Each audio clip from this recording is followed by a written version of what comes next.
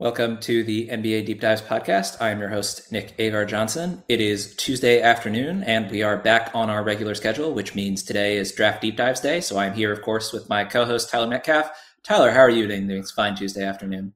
Nick, I'm fantastic, overwhelmed by life, but it's tournament time. It feels like the season started yesterday. It's wild that we're already here, but I'm so excited for the tournament and especially the guy we're about to talk about. Good people of the NBA Deep Dives podcast audience, good people of the Draft Deep Dives podcast audience, good people of the hashtag basketball audience, of the No Ceilings NBA audience. This is a moment that we have long been waiting for, and it is finally here, the Ochai Agbaji episode. Tyler, for your most recent article over at No Ceilings NBA, you wrote about Ochai Agbaji's off-ball scoring. We have been talking about Ochai Agbaji in this space for quite a while now, as that intro might have indicated to our newer listeners. So let's just start off by going into his off-ball scoring, as you talked about in that article. We've certainly said quite a few words on Ochai already, and we're going to say many more before this podcast concludes. But let's just start with the subject of that particular article. What are your thoughts on what Ochai can do scoring-wise without the ball in his hands?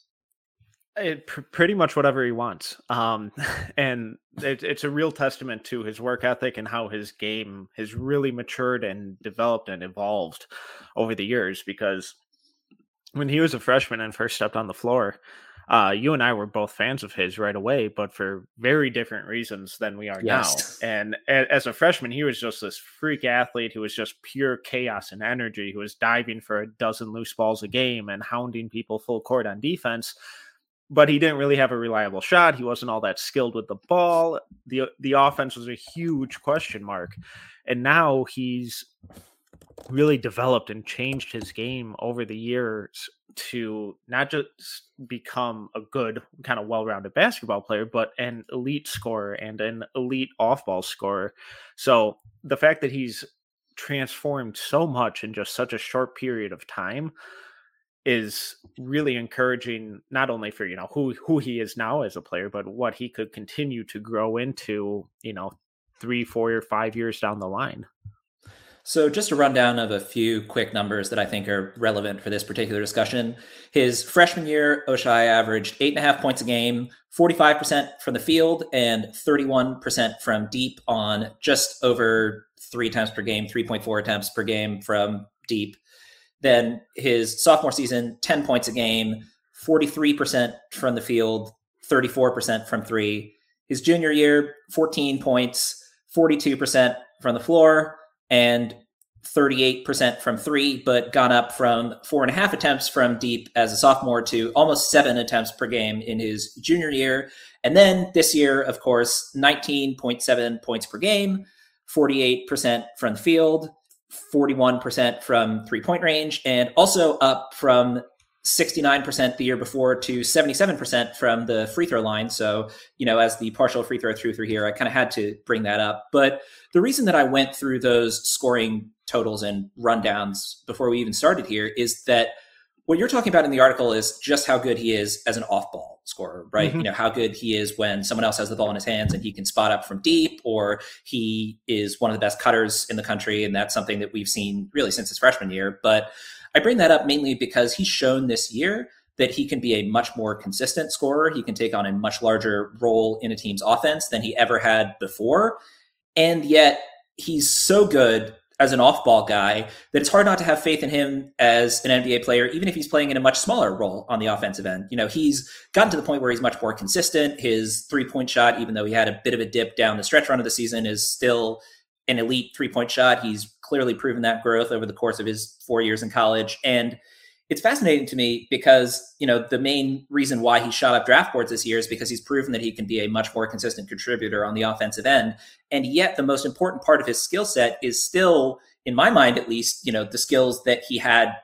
Well, first of all, the skills he had during his freshman year as a defender and athlete, as you mentioned, but, his ability to score without the ball in his hands is incredibly impressive. And that makes it a lot easier to sort of envision his fit in a wide variety of NBA roles, even though really his scoring has sort of blossomed this season with the ball in his hands as well. He's still so good at scoring off of other guys.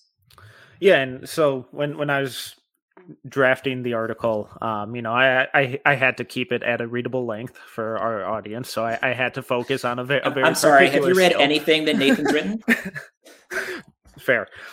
But the off-ball scoring, I think, really jumped off the screen for me because obviously the numbers are astounding.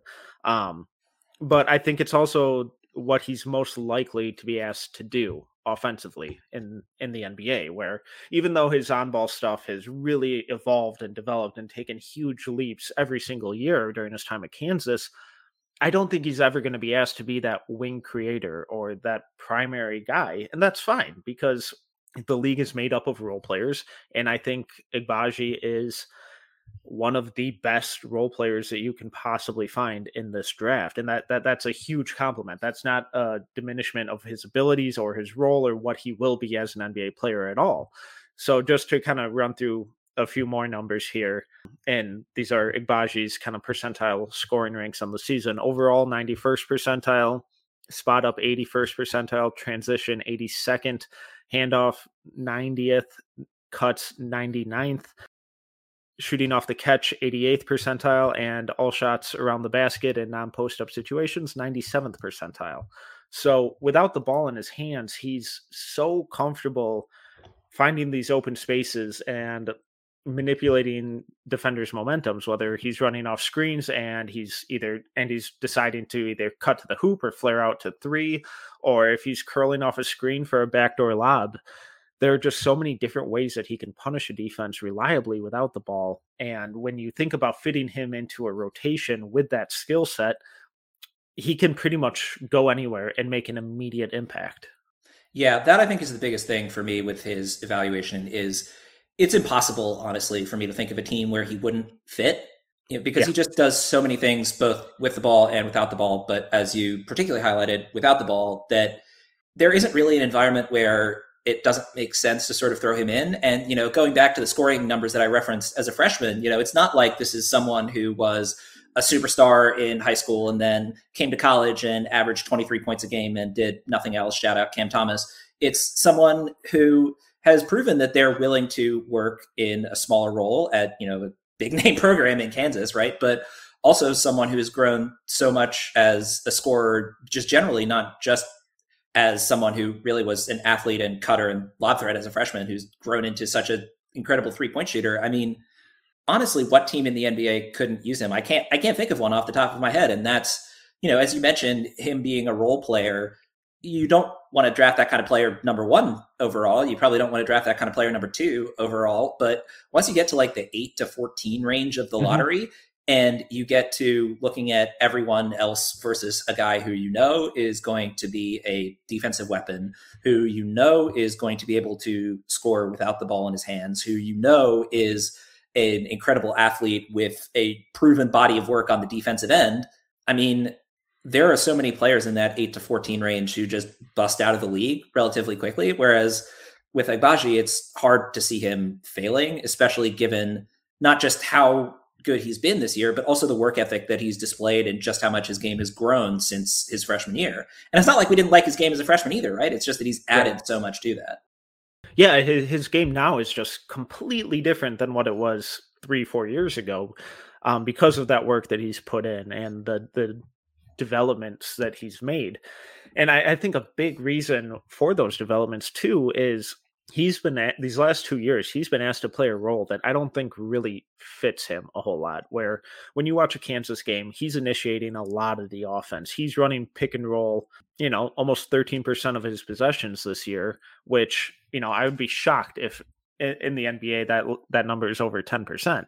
It's a really drastic shift because Kansas hasn't had a reliable option at point guard offensively these last 2 seasons. So Agbaji has stepped up and taken on a lot of that role. That's where I think a lot of there are some concerning numbers with his efficiency shooting off the dribble, especially kind of in the mid range. But I think a lot of that is because he's being asked to play a role that he's not entirely suited for. And the fact that he's succeeded at such an immense level, despite having to take on responsibilities that he historically or hasn't had to, I think is a real testament to his character, his basketball ability and his overall basketball IQ and work rate.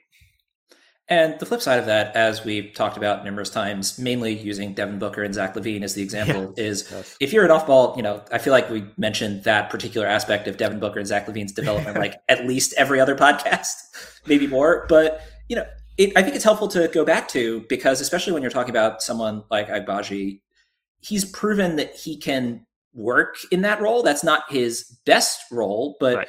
That also means that him in that role, seeing the floor from the point guard spot, I think has been a huge boost to his playmaking as well. And, if you're thinking of him primarily as an off-ball guy, what he does with the ball in his hands isn't as important, but you also need to be able to rely on him to either shoot quickly or make a good decision with the ball. And the more opportunities you have with the ball in your hands, the better you're going to get at reading the floor. So, yes, his off the dribble shooting numbers are a bit of a concern, but where I sort of come out on that is, if he continues to grow in that area, great. Maybe his ceiling is more than just a role player. If he doesn't, okay. He's not going to be needed, I hope anyway, not going to be needed by his NBA team to be on the ball as much as he was at Kansas. And, therefore the fact that he can do that in a pinch and has done that in a pinch before, I think is helpful to his developmental trajectory, even if that's not sort of the primary role that he's going to be playing at the NBA level. I think what you said there is so important, is in terms of his decision making. And even though these on-ball reps haven't been super efficient, on a nightly basis, they have given him, it's like trial by fire, where he's learning constantly on a possession by possession basis. And that has improved his decision making so much over the years, where he's not hesitating shooting off the catch. He knows, okay, I'm putting this up right away, or I'm attacking the closeout. When he drives, he has better vision on those kickout passes. He's not a flashy playmaker by any means, but he's able to now, make that first or second read out of the pick and roll, or find the shooter dropping down into the corner from the wing when he drives.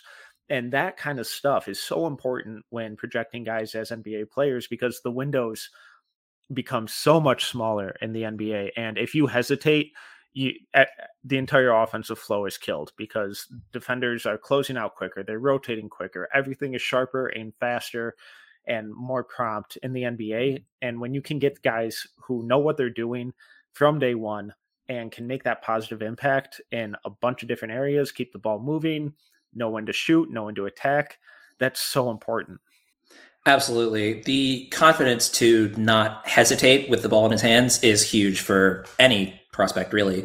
And, with Agbaji in particular, the fact that he's had these increased opportunities with the ball in his hands, not necessarily as someone who is going to be, a Taron Armstrong kind of creative passer, but right. as someone who just makes the right reads, makes the right choices, and almost more importantly, makes them quickly. Doesn't, sit and say, do I get into a triple threat? Do I jab step? Do I look to put up a mid-range jumper? Do I look to get around this guy? It's like, no, okay, ball in my hands, lane shut off, guys in the corner, pass the ball, keep it moving. Those kinds of things.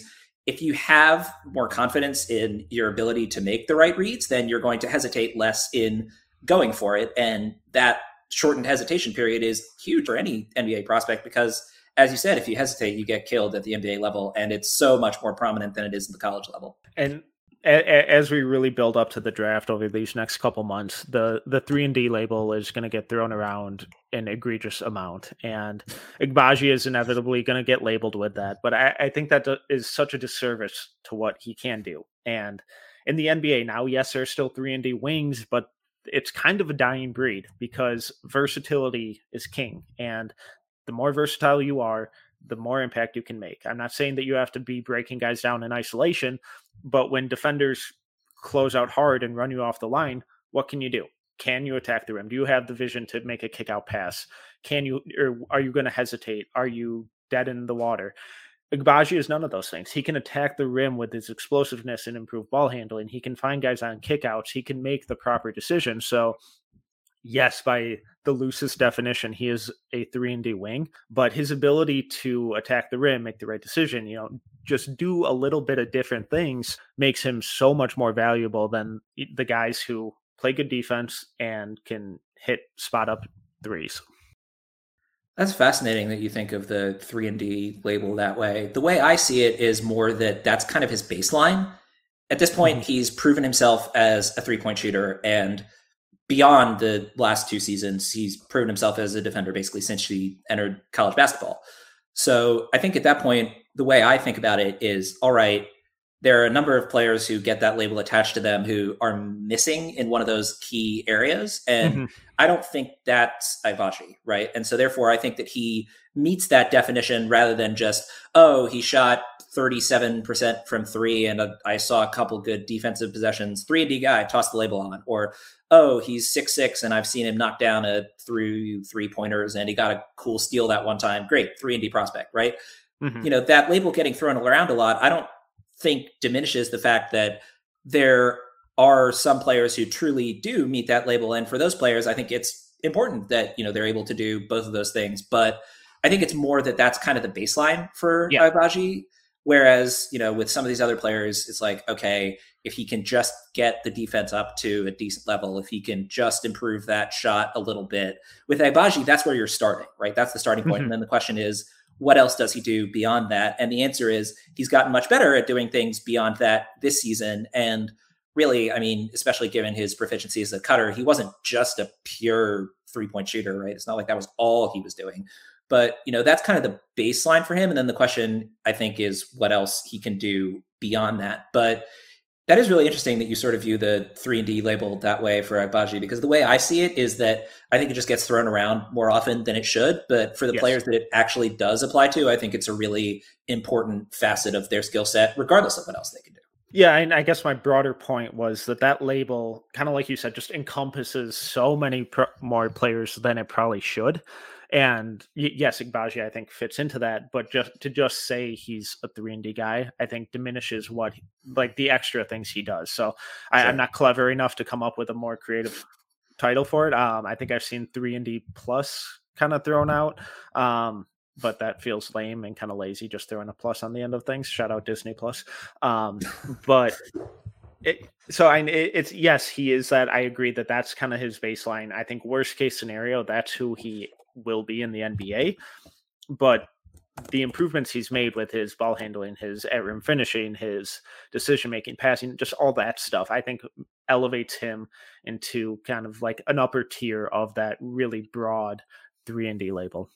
I mean, also D pluses are not exactly what you want to associate with college players, right? That's kind of not great for the whole graduation thing. School first. Well, I mean, he's a senior who's graduating, so, you know, unlike Ben Simmons, he probably actually did attend at least some of his classes. And given his work rate, it would not surprise me. There you go. Anyway, moving right along from that. So something that I did want to sort of circle back to is in terms of his off-ball scoring, something that you brought up that I think is really key is how good he is at relocating.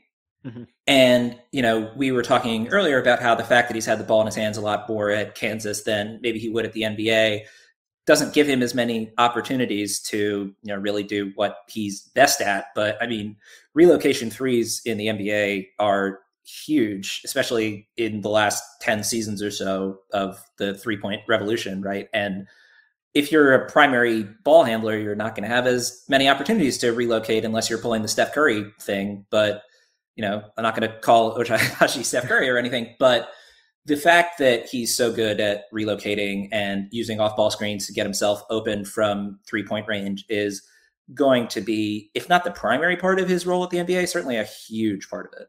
Yeah, and I think that's where, you know, the increased on-ball reps have helped him as an off-ball scorer too, because he's, you know, with the ball in his hands, he's recognizing these open spaces on the floor where shooters should be. And when you don't have the ball in your hands and you see your teammate attacking, you know, in the back of your mind, subconsciously, it's something clicks and says, okay, I need to sink down into the corner so he can hit me with this baseline skip pass, or I need to lift out to the top of the key so my center can find me out of the double team. You know, it's stuff like that where the on-ball reps bleed into his off-ball ability. And it's just a, you know, further example of his ever evolving kind of floor awareness and basketball IQ, because the amount of spacing that he's going to experience in the NBA is going to be so much different than what he has at Kansas, and those opportunities to sink into the corner, find those open pockets on the wing, or just cut when defenders are keyed in on his primary ball handler. That's going to be so important because he can hit those relocation threes. He can finish at the rim off a back cut or a backdoor lob. So it's being able to find those, not just find those open pockets of space, but then really punish the defense when he does so. That's an excellent point, and I'm so glad you made it. What we've been talking about so far in terms of how his on-ball reps have sort of helped him have mainly been in terms of how it helps him as an on-ball player, right? You know, how it helps his ability to see the floor as a passer, how it helps his ability to just generally understand where his teammates are going to be at any given time. But, you know, the flip side of that you mentioned is they bleed into each other. You know, his better understanding of the floor means he's going to better understand where he should be. And that comes into play when he's off ball, and that comes into play when he's on ball. And, you know, the flip side of that as well is, you know, defensive understanding as well. If, you know, positioning is something that helps on both ends of the floor, right? And something that we've talked about, particularly with Kendall Brown, in terms of how is he such a good cutter and can't defend cuts to save his life.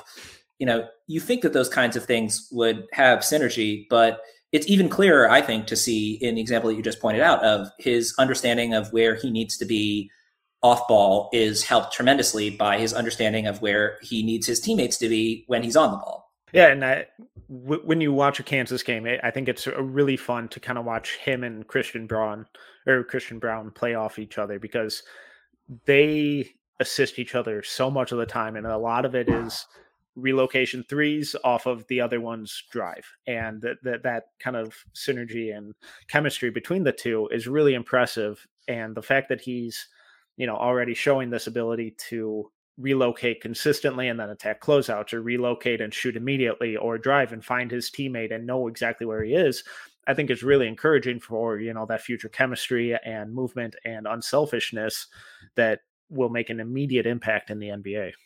There are two things that you sort of referenced there that I think are important to go into separately here. And the one is, you know, with Brown, you're talking about a two-man game, right? The two of them working together, finding ways to, you know, work off the other, get the other open, et cetera, et cetera. But there's also sort of the element of, you know, rather than just a simple two-man game, of just the wider 5-on-5 setting, in the sense that if Agbaji is not going to be involved in the primary action, you know, either as ball handler or as the presumed scorer, you know, it's still important for him to understand beyond sort of that two-man game setup, just sort of understand where he should be on the floor in 5-by-5 as well. And I think that's going to be more important for him at the NBA level because he's going to be less of an emphasis on offense. Or put it this way, if he's more of an emphasis on offense at the NBA level than he is at Kansas, then he's going to have done even better than we both anticipated. And we've both been quite high on him for quite a long time. And I will be thrilled if he does that. But yeah, he'll be an all-star if he's exceeding his current production. But like, so to kind of piggyback off of what you were saying and what we talked about earlier with that lack of hesitation when he does get the ball, I think we also see that lack of hesitation with his off-ball movements, where he's not a step late in relocating on the perimeter or cutting back door. Everything is so well timed that he doesn't leave his ball handler out to dry. Like if his point guard or if his teammate is driving baseline and they need an outlet in the corner, he's already there. If his center is getting double or triple teamed in the post because David McCormick is a monster of a human being, and that happens a lot, he's already relocated to the perimeter, or the only spot on the perimeter where he can find him. So it's, yes, the hesitation isn't there once he does get the ball, but he's already so proactive with his movements and relocations and cutting and all that kind of stuff that it just helps the offense flow at such a high level. I mean, this is also super basic, but I think it's just relevant, as if you're always moving, it's harder to defend you than if you're standing still a lot of the time. Exactly. And again, we're not comparing him to Steph Curry, but we see that with Steph so much where, you know, he is constantly moving around the floor. And yes, his shooting and his ball handling and his at-rim finishing make him incredibly difficult to defend. But the fact that he never stops moving or running off screens or finding those open pockets is really what opens up so much of his, you know, scoring ability. So, speaking of always going and always putting in the effort, let's talk about his defense for a bit. Mm-hmm. And, with the 3 and D side, there's also the D side of that. And I think the main reason that we didn't talk about it in the first portion of the podcast is just as we've sort of obliquely referenced throughout. I mean, that's been what he's always had, is the incredible frame, 6'5", 210, I think what, a 6'9", 6'10" wingspan? I don't remember off the top of my head, but A+ wingspan at 6'5", 210 pounds with incredible athleticism. And I mean, I guess the way that this relates back to offense as well is just that he's someone who can get out in transition in a hurry. And, his steal numbers are a bit down from where they were last year, but that's a key way that you sort of generate possessions and get out in transition. It's not the only way, but, that's a part of his defensive play as well. But really the main thing to note there is he just moves his feet incredibly well on the perimeter, and he's an exceptional athlete. And the rest of his game has sort of grown around that, but defense has always been the one thing that both of us were quite confident would be able to translate to the NBA level. Yeah, and I have seen some arguments about his defense falling off and that he's not that good of a defender and that he's overrated. I think that's kind of overblown and pretty absurd, and really ignoring a lot of the context of what he's asked to do on every single possession on both ends of the floor. So I think in a lesser offensive role, I think we're going to see that on-ball defense really pick up again to, the levels that we've seen in previous seasons. But I think a really good way to kind of gauge him as a defender is to watch him off ball. And he is so smart and effective and impactful off ball that he really is that team's defensive floor general, because Dajuan Harris is the nightmare point of attack defender who's creating chaos for the ball handler. But Agbaji is the guy conducting everything behind him, and he's communicating stuff. He's making those early tags and rotations and hedging. He's doing all of that stuff that really shows that he knows exactly what's going on. And the fact that his on ball has dropped a little bit, all that tells me is that he's a little tired or kind of learning how to conserve and redistribute his energy for where it's needed and maybe more important areas. So I think this year as a defender, I kind of view him as like a Robert Covington, where the on-ball isn't necessarily where you want it. I feel like the nature of the discussion on this vacillates between never talking about this and talking about it constantly. But, I mean, players have a finite amount of energy. You can't spend 48 minutes sprinting from one end of the floor to the other at full tilt. So, yes, I think it's reasonable to assume that maybe the slight decline in his on-ball defense is due to him expending a lot more energy on the other end of the floor. And furthermore, I mean, you're talking about a drop-off, but I don't think he's gotten to the point where he's below being a really, really good on-ball defender, right? It's just he is at the point where he's such a spectacular off-ball defender and has grown so much as a scoring threat that, his on-ball defense isn't as sharp as it's been in years past. Maybe, but it's still really good. And saying that it's fallen off a little bit ignores how high you were starting from.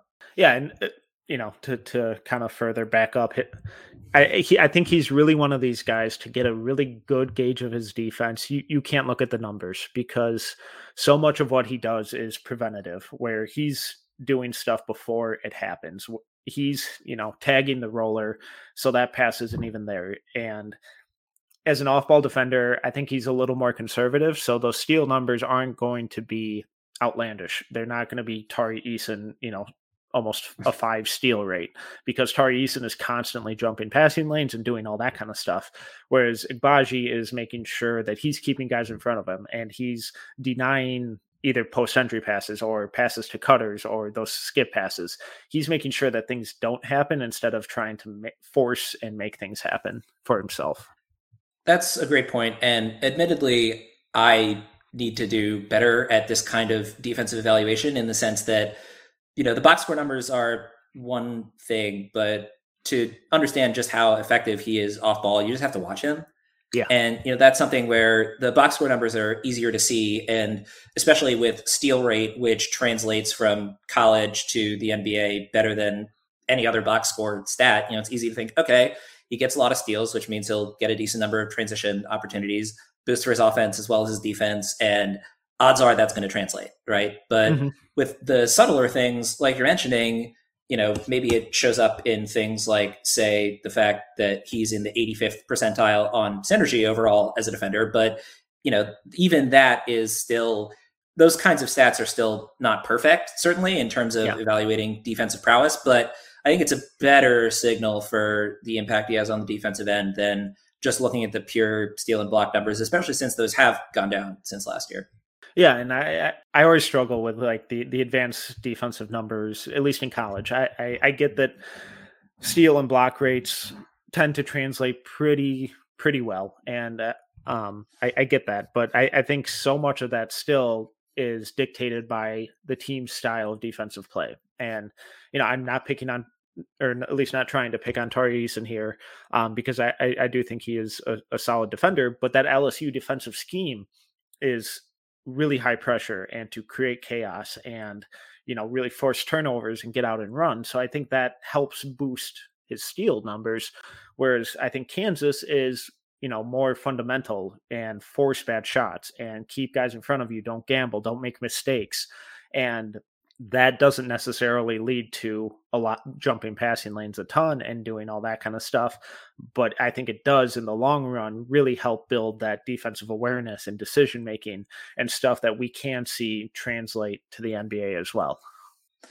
So before we wrap things up here, just sort of broadly overall, what do you see as his NBA future, in the first 4 years or so, and then sort of just generally for his career? I want to let you go first here because you've sort of alluded to thinking of him as a role player before, but I guess just elucidate that. What do you think his NBA future looks like, both early on and then sort of longer term? So early on, I think he's, a quality top 8 guy in a rotation. So second, third guy off the bench and a really, really good backup wing who's not going to hurt you really in any aspects of the game as his career progresses. Yeah, it wouldn't surprise me if he's like if he's the third or fourth starter on a really good playoff team. I don't think he's going to be part of a, big three or anything like that, but I think he's one of these guys that winning teams are going to really go after and desire. He reminds me a lot of Mikal Bridges. I don't think he'll be the defender that Bridges is, because Bridges has, I think he's a lot longer. He has a lot more physical tools. I think he's a little better and kind of more impactful as a defender, but that kind of type of player who's really going to elevate a team on both ends of the floor, be really low maintenance, play his role to perfection, and just do a lot of the little things on both ends of the floor that help produce winning basketball. So I think in his first couple of years in the league that he's probably going to be, as you said, like a 6 through 8 guy on the bench. I think his ultimate destiny is 5th starter on a playoff team, because he's someone who you can rely on to guard the toughest wing/guard assignment on the other team, who you can rely on to knock down 3-pointers at a decent rate, to cut to the rim effectively when he's left open, to make good decisions with the ball in his hands without being someone who you expect to generate a lot of his own offense as like a pull-up guy or step-back kind of guy.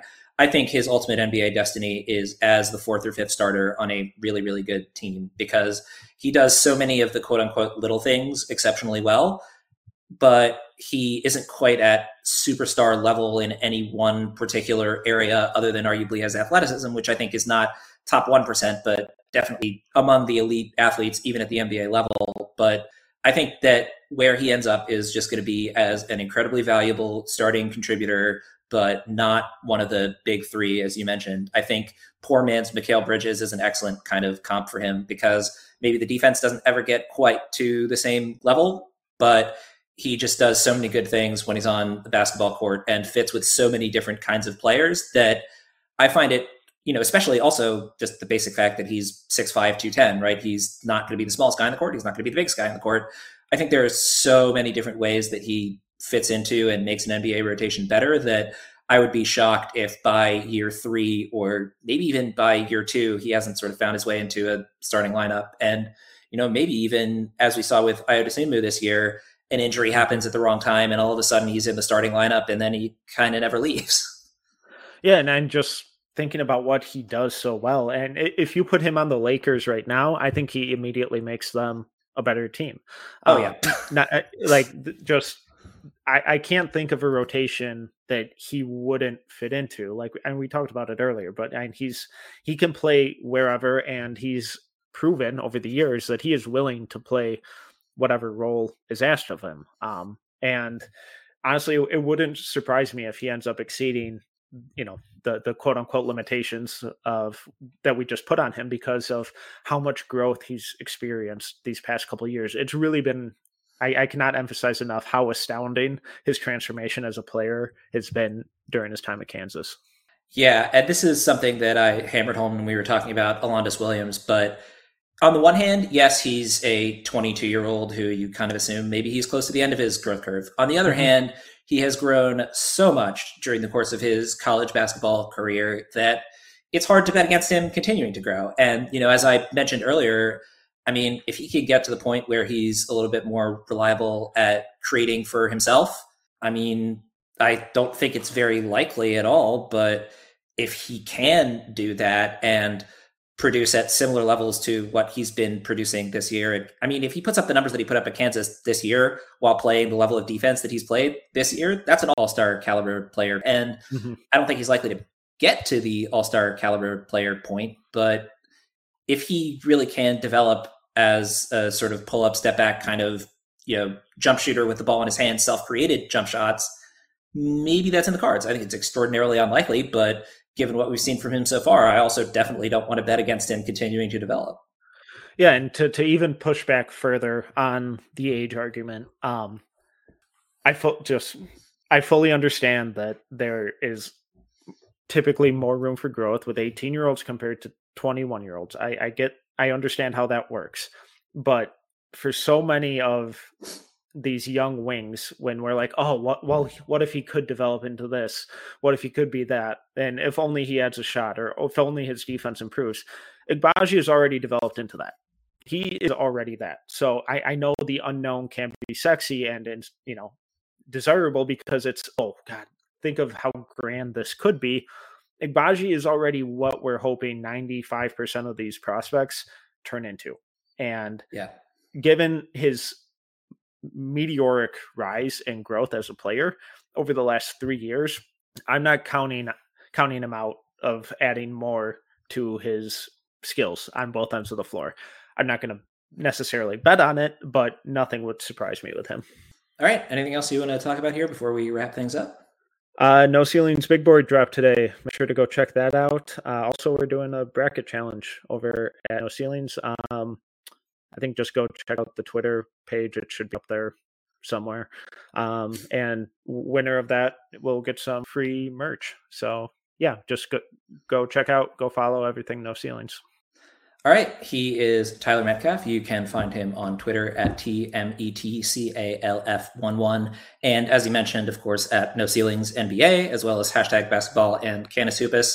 Definitely do go and check out that Agbaji article that Tyler wrote if you haven't already. It was an excellent article about one of my favorite players in college basketball, so it was exceptionally fun to read. And if you've enjoyed this episode, you should definitely check out that article. If you have been enjoying the podcast as well as this episode, please take the time to leave a rating and or a review in whatever podcast player you might be using.